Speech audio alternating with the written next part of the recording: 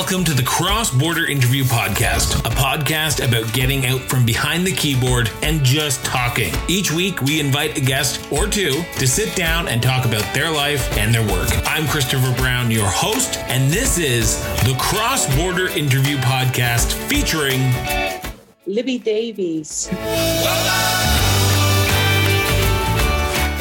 Libby, I want to thank you so much for doing this. Greatly appreciate it. I ask all my guests the same question to start off, so I'm going to ask you the exact same question. Where does your duty come from? Where did your duty to serve come from? Well, no one's ever asked me that, so it must be a good question that you're asking people. I think it's just a part of my nature growing up. Both of my parents were quite political, especially my dad. We lived all over the world. My dad was in the British Army, but he always called himself a socialist, which I know sounds like a complete contradiction.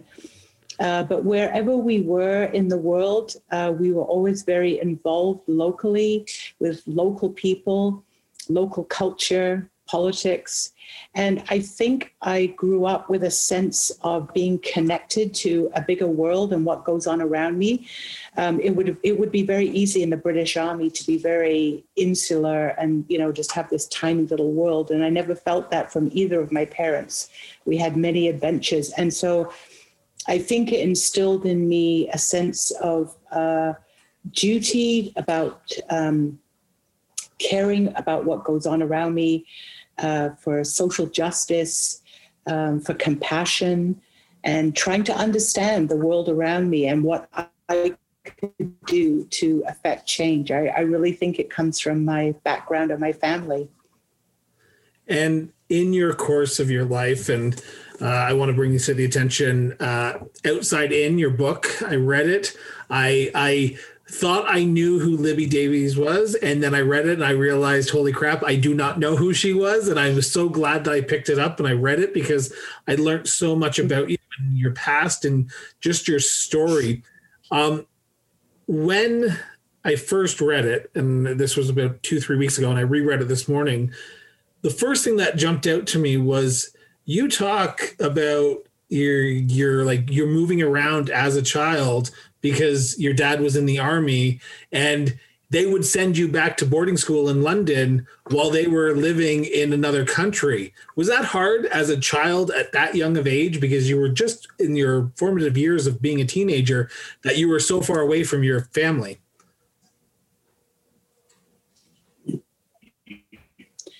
Well, according to my mother, the first time I was sent back to school, and this was sort of mandatory because Army school only went to age 11, you had to go back home to school. And my parents did send me and my sister to a state boarding school. They absolutely were not going to send us to a private boarding school, or what in England would be called a public school. And my mother tells a story that when she sent me off at the airport in Kuala Lumpur in Malaysia, that I never even turned back to wave goodbye. And so now I look back and think, wow, at 11 years old, we kind of navigated these huge journeys that took 24 hours on several different planes, from Kuala Lumpur or sometimes from Singapore back to London, through Ceylon, Sri Lanka, through Delhi, all kinds of places. And I don't remember anybody really helping us. And even when we got to London, we just used to get on the underground with our suitcases, and somehow we got to the school. And it was 3 years older. But I was the one who was sort of like handing out the marching orders of like, we do this, now we've got to go here, now we've got to do that. And we did that, for several years. So I think, again, it fostered a great sense of independence in me. And as a younger child, I was always very independent. I was kind of a wild spirit. My mother let me just kind of roam around, and I got up to all kinds of crazy things, just roaming around in various places that we lived. So I think, that's, I just kind of was someone who went out there and just kind of did it. Now I look back and think, oh my God, I think I should have been terrified. But I think it's, our younger selves, we don't think about it. We just do it, right? I think each of us can tell that story in many respects. Not everybody, we all have different experiences, But I get the sense from the book that your father was somewhat like that as well, because every time that you would move to a new city or a new country, the first thing he would do is get you in the car and start driving around to all these tourist locations, not relax because of the travel, but he wanted to be involved and get out and know the community that he was in. So does that kind of address your upbringing as well, of trying to be that rebel and that, hey, we're going to do things my way? Absolutely. I remember going out with my father. I did lots of things with him. I remember going out to night markets where we lived in Malaysia and meeting people who were very involved in politics. That it was a time when independence for the British colony Malaya was just underway. So we were there for independence, what was called Merdeka. And my dad was, he had friends who were very involved in political action and so on. And I used to hang out with him. I don't recall the conversations. I just knew that it was pretty big stuff and it was pretty interesting. And, I would go on into the jungle with him, with the soldiers under his charge, and go up and down in riverboats and, climbing and doing all kinds of stuff. So, it felt like an adventure, but I never felt afraid. I never felt alone. I never felt that I wasn't safe. I always felt like, oh, this is exciting. This is what we do. And I think that just kind of continued for me in terms of being fairly self-reliant and independent and having a sense of what I wanted to do and what I needed to do and knowing where my place was in the world, that kind of thing. One of the biggest surprises that I found is, and the only reason I found this shocking is because I live so close to the exact same area that you first moved to Canada. When you first moved to Canada, first you stopped in Montreal, then Edmonton, and then finally settled in the small northern Alberta town, which I know quite well, of Lac La Biche. Lac La Biche. How did that come about? Because as a person coming from London, it must have been a rude awakening to go to a small rural town in northern Alberta. Chris, it was absolutely an awakening. I remember driving up the road from Edmonton. My dad had bought this big Plymouth Fury in Edmonton as soon as we got off the train. And I was 15 years old, and we drove up that road, and I thought it was never going to end. I thought, how could there possibly be a town or anything at the end of this road? Driving through the muskeg and just the sort of the fairly barren landscape, or it seemed to me. I'm a city person, I have to say, always have been. And when we got to Lac La Biche, which then was a community of 2,000 people or less, many Métis people, dirt roads, I went to the local high school, and it was pretty weird. And it really made me appreciate what it's like for newcomers to this country, recognizing that I speak English. I had basically a common culture with Canada, a common history with, we appreciate a lot more what it's like for newcomers settling in this country and how difficult it can be. And so we stayed there not quite a year, and then hightailed it to Vancouver. My dad, though, had gotten a job. The reason we were in Lac La Biche is that my dad had a job at something called Alberta New Start, which was sort of an educational training program for Métis people. It was a disaster. Eventually, the Métis people took it over. They had a sit-in, and I remember us all cheering in our family when that happened because my dad thought it was a disastrous model. And then he went to Fort McMurray and left us in Lac La Biche. We lived in a trailer house, like an ATCO house. And he went to Fort McMurray and did more work up there before we came to Vancouver. So yeah, you know what? I look back now, I've never been back to Lac La Biche, but I might one day. And I think it was like a really good introduction to Canada for me as a young person. And I think I learned a lot. And I've always had kind of a strong affinity for Northern Alberta and Albertans because of that experience that I have in my first time as a Canadian. So did you and your mother and your sister move to Vancouver before your father did, or did your whole family move at once? We all moved to Vancouver at the same time. We drove in the infamous Plymouth Fury, this huge car, from Northern Alberta to Vancouver. We arrived in Vancouver on what was then called Dominion Day, now called Canada Day. And my father said, well, of course, we were all really tired from this long journey. And my father said, well, we have to drive around Stanley Park because this is a very important place in Vancouver. So we didn't even go anywhere else. We drove immediately around Stanley Park. And of course, it was bumper to bumper because it was Canada Day and everybody was driving around Stanley Park. And then eventually we made it over to the house that they had rented, out of the downtown area. But yeah, my first view of Vancouver was actually Stanley Park. Would have been beautiful. Yep. Your political story starts in Vancouver, and relatively shortly after you arrive in Vancouver, it starts. A general provincial election happens in 1972. The reigning social credit are in power for a long time in this province, but you decide to back a relatively unknown but a star candidate for the provincial NDP in the provincial election.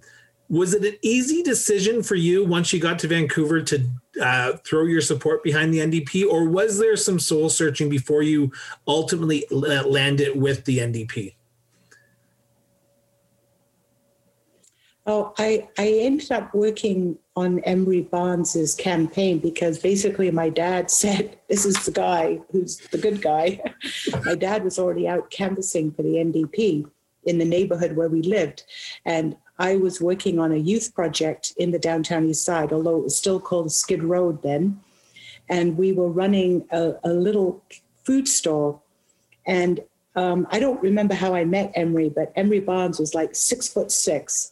Had, a Black American, had been a football player with the BC Lions, turned social worker, a wonderful man. And I mean, as soon as I met him, I just, I fell in love with the guy. He was amazing. And so we started canvassing for him in the old hotels and rooming houses, which nobody had ever done, me and another student.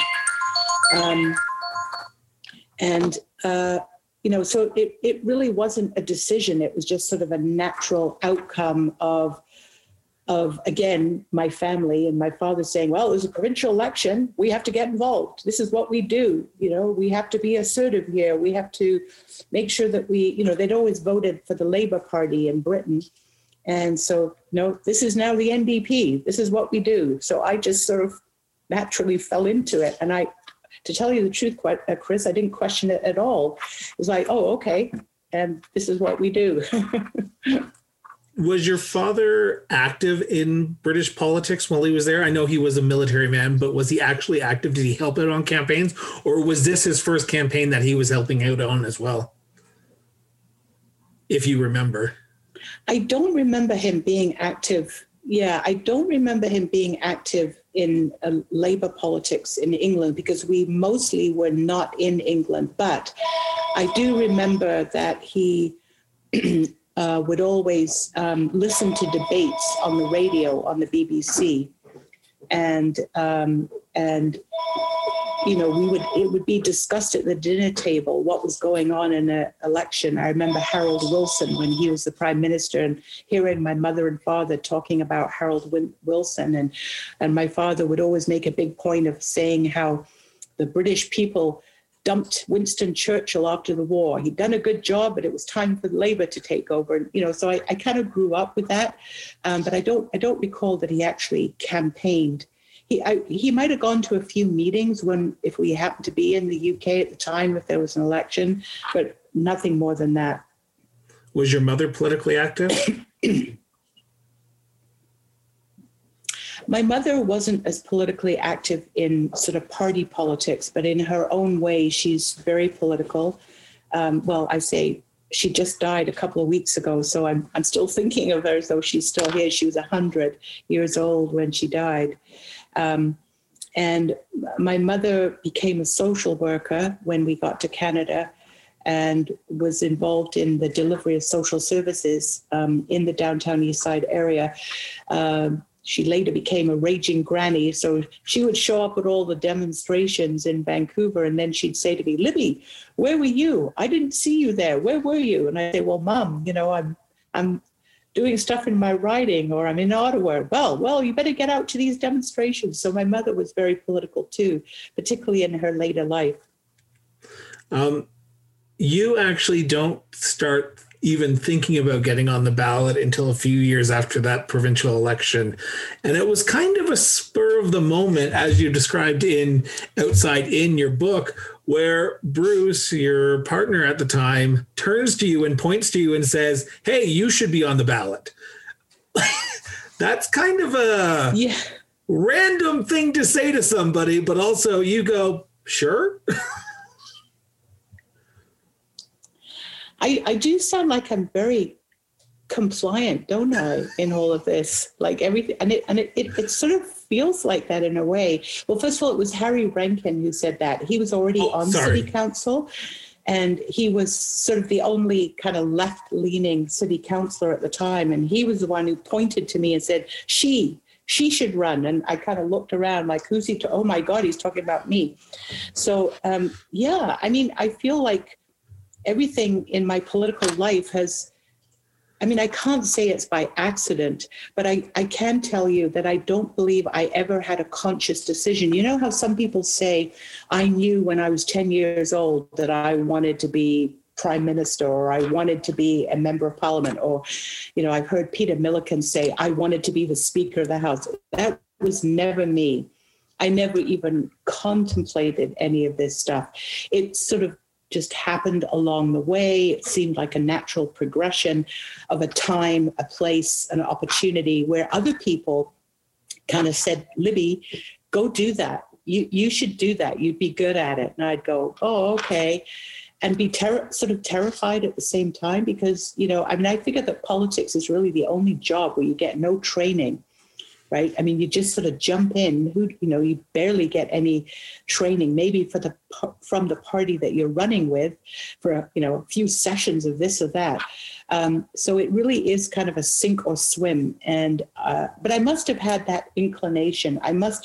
Something in me must have known that I wanted to do this, and I felt compelled to do this. And I think for me, it's this idea that I always wanted to make a difference, because even before I was involved in politics, like my first year at university, my only year at university, listening to the fact that Greenpeace was going to Amchitka to protest nuclear testing, I phoned up right away and volunteered to go. I was like 17 years old, right? So obviously this was something in me that felt like driven, that I had to get out there and do things and make a difference. So I think that's just sort of what my nature and my character has been. And it's kind of gone from one thing to another.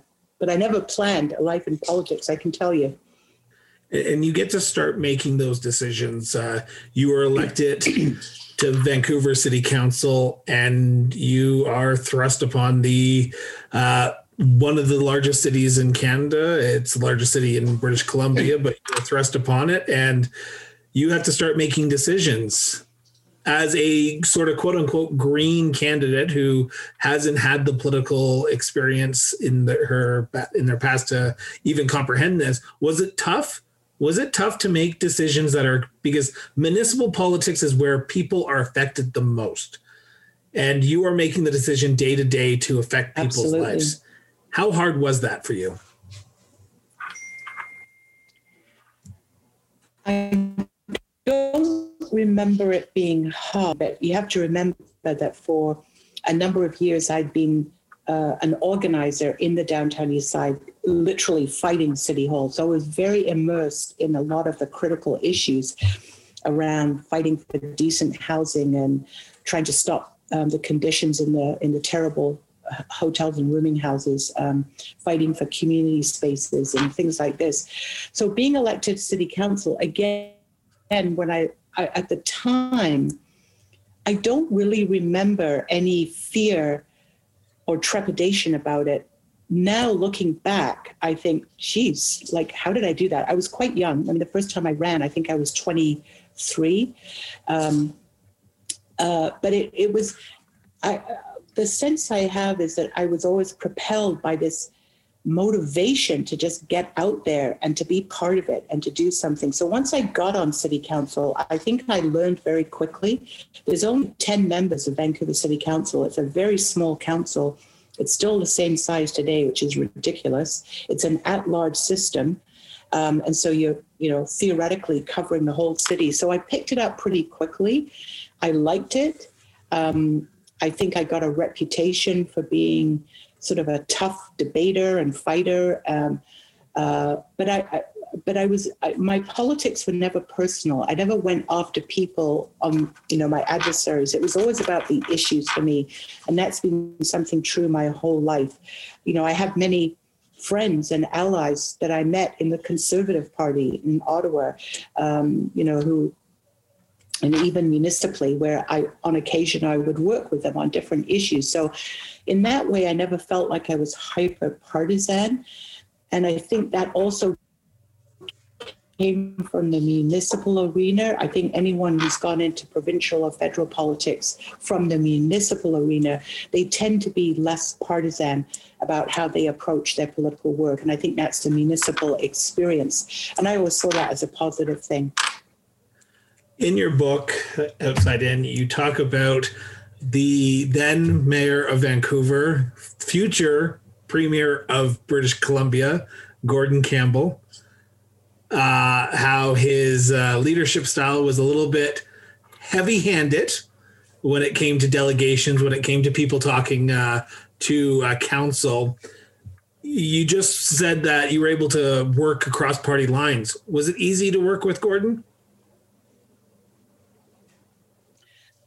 Not at first. When he first got elected, he had a majority, and it was during an era of restraint and austerity, 1986, just sort of during Expo. And he brought in very severe austerity programs at the civic level. And it was only me and my partner, Bruce Erickson, who was also a city councillor, that was sort of the opposition to that. So it was very tough. We fought very, very hard against civic cuts with the community. Gordon Campbell started moving much more to the center. He always, I guess he saw himself as a federal liberal. And so, for example, he and I were both on what's called Metro Vancouver. We were 2 of the 5 reps from Vancouver on the Metro Vancouver Council. And I worked quite closely with him on a number of issues. We had political differences, and there were things that I sharply disagreed and fought against him, particularly in the early years. But there were also, I think later on, there were issues where we were basically working on the same side and working, for Vancouver interests. So it's interesting because, again, and this is what I've learned in politics, that the relationships and the alliances that you build are very important. They can be very personal, and they're really, to me, it's not, what you stand for is really important. And I know what I stand for. I know what I believe in. But how you do your politics is really important. And I learned that a lot in Ottawa. There were some MPs who I found really quite despicable. And I have to say one of them that was really hard was actually Jason Kenney. My experience with him was always very, very negative. I found him so ideological and personal, and and he went after me a few times. But there were other members of his party. Surprisingly, someone like John Baird, he was the House leader for the Conservatives when I was the House leader for the NDP. We got on really well, and people are like stunned. Like, how could you get on with that guy? He's a pit bull. Well, we did. We kind of worked out how we were going to work. And so I do find those things very interesting, because politics is always perceived as so adversarial. And certainly it can be. You look at question period, or you certainly look at what's going on in Alberta and how challenging the debate is there now, especially during this pandemic and COVID. But I think there are also opportunities and moments where we can literally reach across the aisle. It depends on who's on the other side too, right? It doesn't. But I've experienced that. I've been able to experience political work and relationships that was bipartisan, that was nonpartisan in a way. And I've always appreciated that, and I've always enjoyed that. Going back to your time in Vancouver for a quick second, in 1993, you decided to run for mayor. It is an unsuccessful bid for the mayoralship of Vancouver. In your book, there's a quote that you say, and I want to get your opinion on why you said it. You said in your book, while having its challenges, running was important for your political development. What do you mean by that?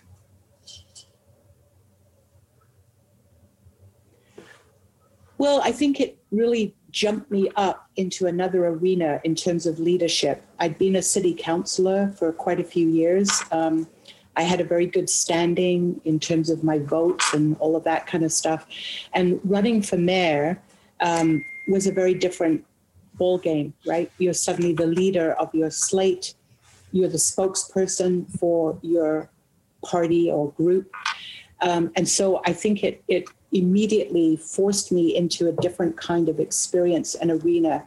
And I lost that race, and Philip Owen won and became a very good mayor, actually.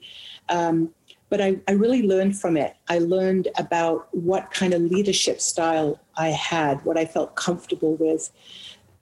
And you have to remember, during these years, most of the politicians around me were men.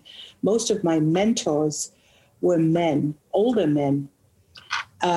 And so my experience as a woman in politics and my reflection on what that was about really didn't come till quite a few later years when I was in Ottawa.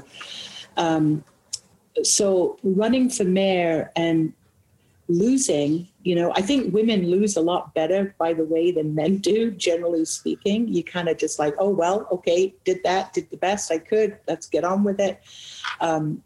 And I've seen men who were crushed. Their ego was crushed when they lost, running for some big position.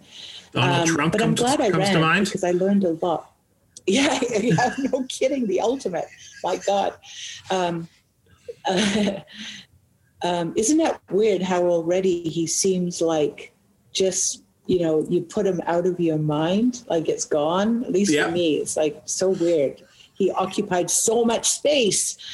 And now he's like, okay, he's out of that space. But yeah, I think the whole notion of leadership and women in politics and that process began for me when I ran for mayor. It prepared me for other things, I think. After a 4-year absence from the political arena, you decide to get back into it after a meeting with a future colleague of yours, Fen Robinson. You win the nomination, a close nomination, which is outlined in the book. I don't want to spoil it for everyone, but I highly recommend reading it because you give great details about that.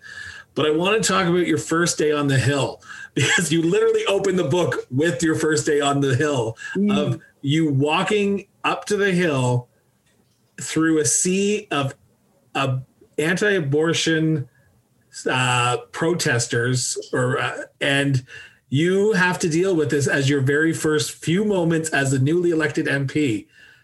Was that a culture shock for you to see that right in Ottawa? Yeah, I think so.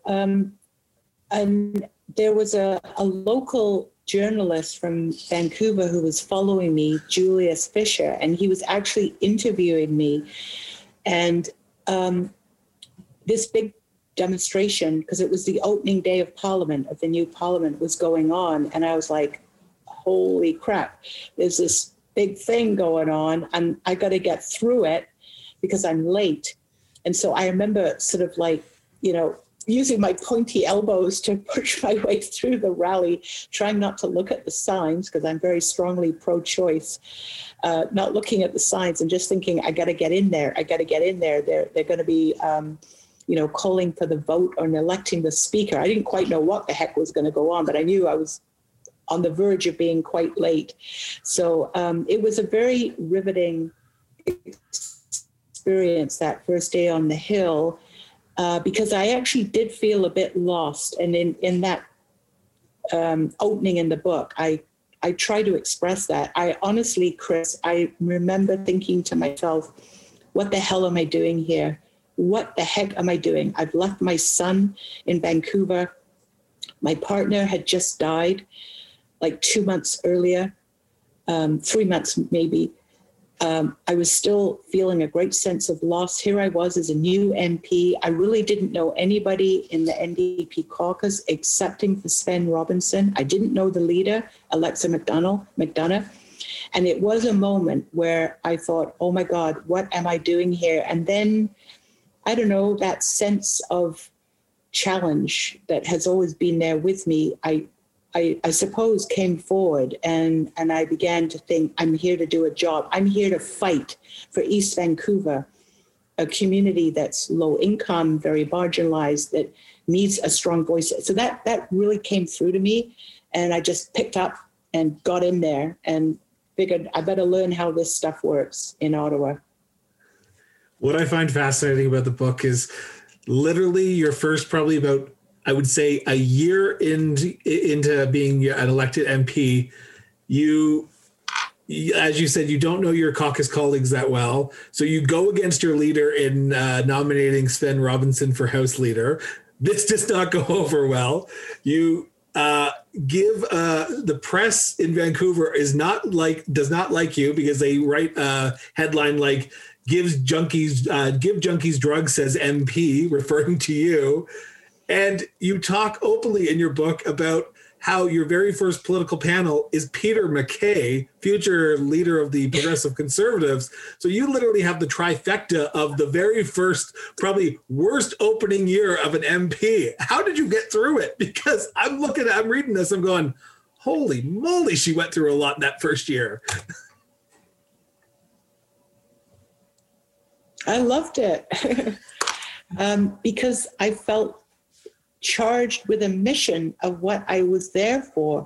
People in the riding I represented were dying by every day of drug overdoses. It was a crisis, and all I could think was, what do I need to do? How do I get this out there? How do I convince the Minister of Health that they can't put people in jail because they use drugs? This is a health issue. How do I get that over to him? And so I was very driven, but also very supported by people that I was working with in the community. And this has been a very important factor in my political life, Chris, is the sense of having allies on the ground and feeling like I'm part of something bigger, a movement, right? It's not me. It's not about me. It's about this movement that I'm part of for transformative change. And on this issue, it was the issue of drug policy reform, which nobody wanted to talk about in Ottawa, not even within the NDP. And I was already calling for a safe injection site and saying that people should be put on medicalized heroin. Hence the headline, MP wants to give junkies free drugs. And to me, it was like a health imperative. It was literally about life and death. And I think those big things, they either you run away from them and think, okay, I can't do that, or you embrace it and say, no, this is what I'm here for. And so it did give me that sense of understanding about what I needed to do. And that really carried me forward through all the ups and downs. I always had that strong sense of conviction of what I was fighting for and why and who I was fighting for. So, some people get very caught up in the Ottawa scene. I saw that with many MPs, including our own MPs, all the receptions and the this and the that. I never did. For me, it was always what's happening in East Vancouver, getting back to the riding every week, fighting with, on issues, working with people. And that's what kept me moving. And I think I did okay by that. I think it was a good way for me to work. You get to serve under Alexa McDonough. I apologize if I McDonough, yeah. McDonough. And then in early 2002, you decide to throw your support behind a former FCM, Federation of Canadian Municipalities president, and future leader of the official opposition, Jack Layton, as the official next party leader. You talk about it in the book, and yet again, I want to get from your words, what did Jack mean to you? I already knew Jack because he and I had worked together as city councillors, him in Toronto and me in Vancouver. And I realized that we had a very strong affinity on many different issues. He was working on HIV/AIDS, so was I. We both were very involved in the development of Canadian cities as nuclear weapons-free zones. This is during the 80s and the height of the Cold War. So when Jack made a decision to run for leader, I felt like that's what the NDP needed. He was seen as an outsider, I mean, he'd always been a New Democrat, but he was very much seen as an outsider from the Ottawa scene. And I felt that we needed that. And so Sven Robinson and I were the only two members of the federal caucus to support Jack. And he ran a brilliant campaign with his partner, Olivia Chow, who later became a member of parliament as well. And I liked Jack's way of doing politics. We had a lot in common because of our municipal background. And so it was easy for me to support him. And I was really just so happy when he became the leader. And I think that was a big surprise to a lot of people because he won very, very handily. It wasn't close. He won very handily. And then I was very shocked when he asked me to be the House leader. And I was like, no way, I can't be the House leader. I don't know anything about all the procedures and rules of the House. Go look. No, I want you. And I think it's because he trusted me and he knew that I was straight up, that I wouldn't play games and that this whole issue of working with people, right? Working in an honest way with people, even your adversaries. I think Jack liked that in me. I liked that in him because he was very much that way in Ottawa. He could be partisan, but he was also a guy who wanted to get things done. If you remember, his famous saying was, don't let them tell you it can't be done. He was a guy who also always wanted to reach across the aisle and figure out, okay, what can we actually accomplish here? And I think Canadians came to love him because of that kind of approach that he had to politics. He was the guy you could sit down and have a beer with. He was very approachable. So it was a great joy working with Jack in those years that he was a leader. So the follow-up question has to be then, what was your working relationship with Mr. Blakey be like? Because first you nominate Sven for House Leader over top of Blakey, then you endorse Layton over top of Blakey in that leadership race. Did you have a good working relationship with Mr. Blakey?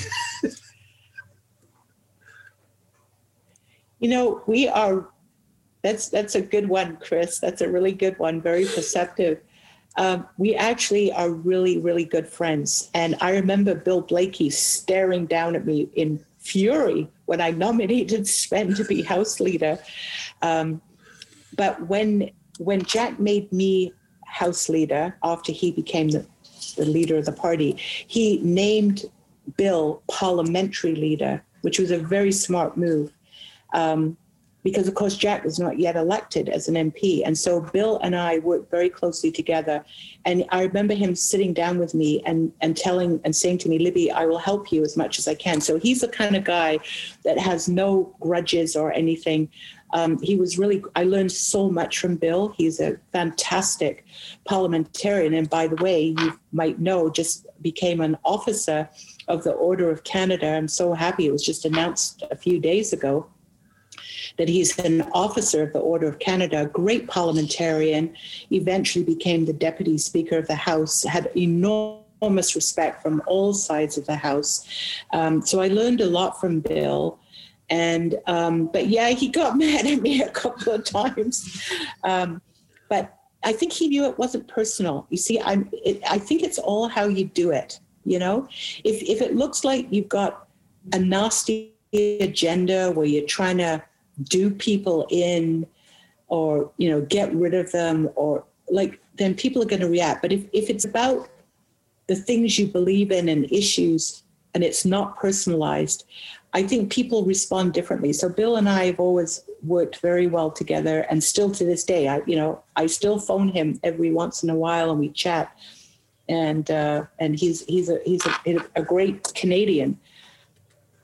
He certainly is. Before we move into the 2015 election, there was one area I want to talk about because it's so prominent in your book, and I want to make sure we get into it before time runs out, is your quote-unquote official coming out in Hansard. You are, if not the only person that I know that has officially come out of the closet in a government document in Hansard that will be forever read by school children for years to come, for documentarians for years to come.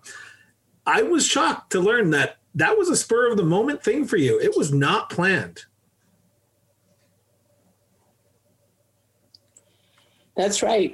Like everything else in my life, it wasn't planned. It was actually a debate on Sven Robinson's private members bill on same-sex marriage. And he asked me if I wanted to speak in support of it. And I said, of course. And in speaking to the bill, other MPs were speaking about their relationship with their partners. And I remember in particular, the Bloc MP who spoke before me, who said, you know, he was married to his aide. He wanted to know that, you know, they would be able to enjoy their marriage with their spouse with no stigma and, you know, discrimination. And so it was the kind of debate where you speak about your personal life. And the point that I wanted to make, Chris, was that I felt very strongly that it's not the place of the state to dictate, well, first of all, who you love, but who you can marry or not, or live common law or not. And so I was simply making the point that I had been in a common law relationship for 24 years with Bruce Erickson, my partner. You know, so it was my choice if I got married or not to that person. And it would be, you know, anybody's choice if they got married, whether it was same sex or not. And I just happened to say, I don't know, it just came out, you know, and now I'm in a relationship with a woman. And I didn't even think about it, really. It was only afterwards that I thought, oh, okay, I think I just said something there that is not in the public realm. And I phoned my partner, Kim, and said, by the way, I just did this. And she was like, okay. And then the media did pick it up and it became a story, which I was surprised at. And I didn't feel comfortable about the story, actually. Then I was actually terrified because I did one interview and I could not remember a word that I said in the interview. And I was terrified the whole night about what I might have said or not said. And the headline the next day, I mean, the story went across the country, but the headline in the Vancouver Sun was really strange. It said, MP Davies admits same-sex relationship, as though somehow I'd confessed or someone had dragged it out of me. And so I took offense to the headline and asked that they apologize for the headline, which they did. And I asked them to write an editorial about the important use of language and how, language can create stigma or stereotypes or harm. And so they did write an editorial. It was kind of a mealy-mouthed editorial, but they did do it. So, yeah, it was a very interesting experience coming out.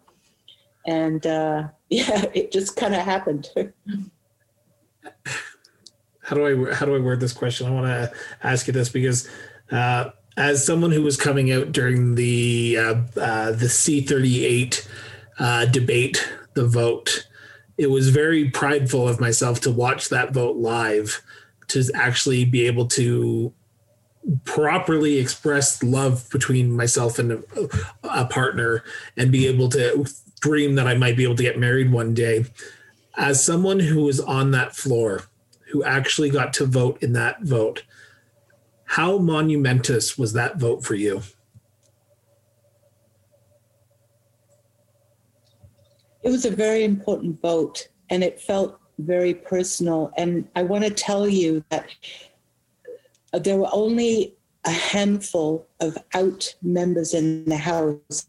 I was the only woman. There was Bill 6A in the NDP, and I'm trying to think. Oh, I know, Riel Menard from the Bloc. So it was basically four of us. And we wrote... Scott, yeah, although I don't think Scott Bryson signed the letter. I can't remember. Anyway, we wrote a letter because the debate got really nasty. The attacks on same-sex relationships, on homosexuality, on, the whole sort of, against God, against the church, and all of this. It all came out in that debate. And so we wrote a joint letter to each party leader to share with people that this was very hurtful, right? That this was a political debate, too, yes, but it was also very personal to people. For us as MPs who were in same-sex relationships, but also to the whole LGBTQ community, right? They were talking about people's lives, about their relationships. And so we wanted to express that. And I remember delivering that letter to each leader in the House. Jack was the only one who replied. So it was a pretty intense time. And I remember when the vote happened and we went outside, and it was a very hot day. It was in the summer, June, maybe July. And people were waiting outside and were cheering. And it felt pretty momentous. And I felt really that I was very fortunate to be a part of that historic time and to be able to be in that House to vote on that motion to legalize same-sex marriage as mandated by the Supreme Court of Canada. Of course, the Liberal government at the time had been dragging its feet, and it was only because of the Supreme Court of Canada and all of the work that had been done in the community of the court challenges that Parliament was then forced and compelled to bring forward legislation. Let's not forget that. Yeah, which is kind of ironic that at the end of the day, Beverly McLaughlin, the Supreme Court Chief Justice, was the one who actually signed the bill into law as well. Full circle there. Yep. We'll jump forward to 2015. Yep. 2015 is your last election that you run in, but you don't know it at the time. I'm assuming you don't make a plan that you're going to get out of politics before an election is called. But in 2015, an election is called. No, I didn't. Oh, I didn't. 2011. Sorry, 2011. Yeah. 2011. Yeah. 2011. I apologize. Yeah. 2011. At the beginning of that election, polls had the Liberals and the Conservatives neck and neck. But Jack Layton started a groundswell of support. People wanted Jack. People liked Jack. After 2-3 elections of opposition, they started giving their support to Jack. That election night, how happy were you in BC watching those numbers come in from Quebec, from Ontario?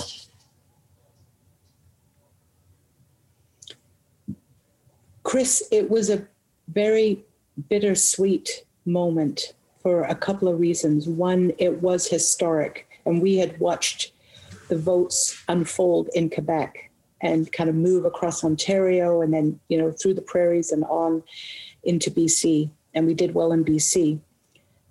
So the fact that the NDP, for the first time in history, was the official opposition was like, wow, this is incredible. But it was also a recognition that Stephen Harper had that he was there in a majority, right?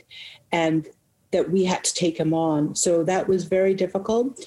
And of course, the other element was that Jack was sick. He had cancer. He had done the campaign unbelievably. He was such a courageous man. We didn't know how long he would live. We hoped that he would recover. That's what he believed. So it was a night to remember for so many reasons, in terms of, the history for us as a party, for what was going on in Canada at the time, and also personally in terms of Jack's story and what was to come not that long after, with his death, which was very, very hard on the caucus, especially the new members, all of the young members from Quebec who had hardly known Jack. Some of them had not even met him. And yet here they were as new MPs. So it was a very tough time, and it really brought us all together. It was a very solid group of, it was like 102 of us, I think, very solid. And the older MPs, the so-called veterans like me, I think really helped the younger MPs, kind of kept people together. And of course, we were then into another leadership race after Jack died.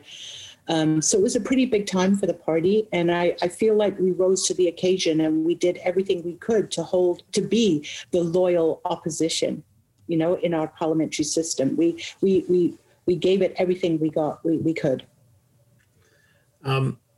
You got the news that Jack had passed inadvertently. You first heard of it from a reporter asking the question. And then you talk in the book how you called the chief of staff at the time to confirm reports. That moment for you, was it hard? Was it a blow to politics done differently? Was it a blow to what the NDP had stood for in that 2011 election, that they have come so far away and the person who was the flag bearer for so long had now passed on? It was a really hard day. I was actually in St. John's, Newfoundland at a Canadian Medical Association conference because I was the health critic for the NDP, and it was early in the morning and we were all just going into the convention, and a reporter came up to me and said, "Libby, we've heard reports that Jack has died." And I had seen him 2 days before. I was one of the last people to see him on Saturday. This was the Monday. And in fact, I'd left Toronto to go to St. John's. And I immediately ducked into the washroom because that was the closest place I could get away from everybody. And I remember sitting on the toilet, excuse me, everybody, phoning Anne McGrath. And she did indeed confirm that he had died just an hour or two earlier in Toronto. And I went back out, and of course there was a huge scrum, so I had to kind of face that, and it was hard because I felt quite emotional personally about losing a very good comrade and friend, and I knew what it meant for Canada. People loved Jack, and it did feel like a very heavy moment, and I had to say something. I had to say something coherent. I had to say something meaningful. I had to say something that wasn't too emotional. You can't break down. You need to be able to express what people are feeling and what's important about that moment. And so I did get through that. But I think the hardest thing that day was later on, I think it was the evening, I was asked to read the letter that he wrote to Canadians on CBC. I think maybe it was As It Happens. I can't remember what program it was, but they asked me to read the letter, and that was really hard. I could barely get through it, that letter that he wrote to Canadians. And then we went back to Ottawa a couple of days later. But yeah, it was a very tough time. It's, grief is a difficult thing, we know, but when it's very public, it makes it very difficult. And what I remember most of all is Olivia, Jack's partner. She was just like a tower of strength. She was the one supporting us. Can you believe that? She was the one who was giving support to us in the caucus when she had lost, the love of her life. So, yeah, we really stuck together, and it really, I think, made everybody very, very close. Those 4 years as official opposition, like you said, you had a leadership race. Thomas Mulcair won. At what point in time in those 4 years do you decide it's time? It's time to hang up my hat, let the next generation of NDP take over my riding? It wasn't a sudden decision. It was something that was percolating in my brain, thinking, I will have been here 18 years. Have I done what I think I needed to do?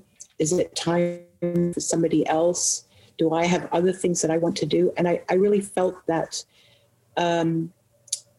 it was a time when I wanted to leave and make my own decision about that. So it kind of, was just going around my brain here and there. And I would keep coming back to it. Do I want to run another election? Do I want to go through that? Am I up for it? Do I have the energy for it? And I finally came to the conclusion that I was ready to leave. And it's not an easy decision, but I'm glad I made it. And it wasn't made for me. But it was, it's hard to sit out an election too and watch everything that's going on from the sidelines. Although I was involved campaigning. I did a lot of campaigning in BC for the party. And then, there was the disappointment with the result because there'd been very high expectations for the NDP.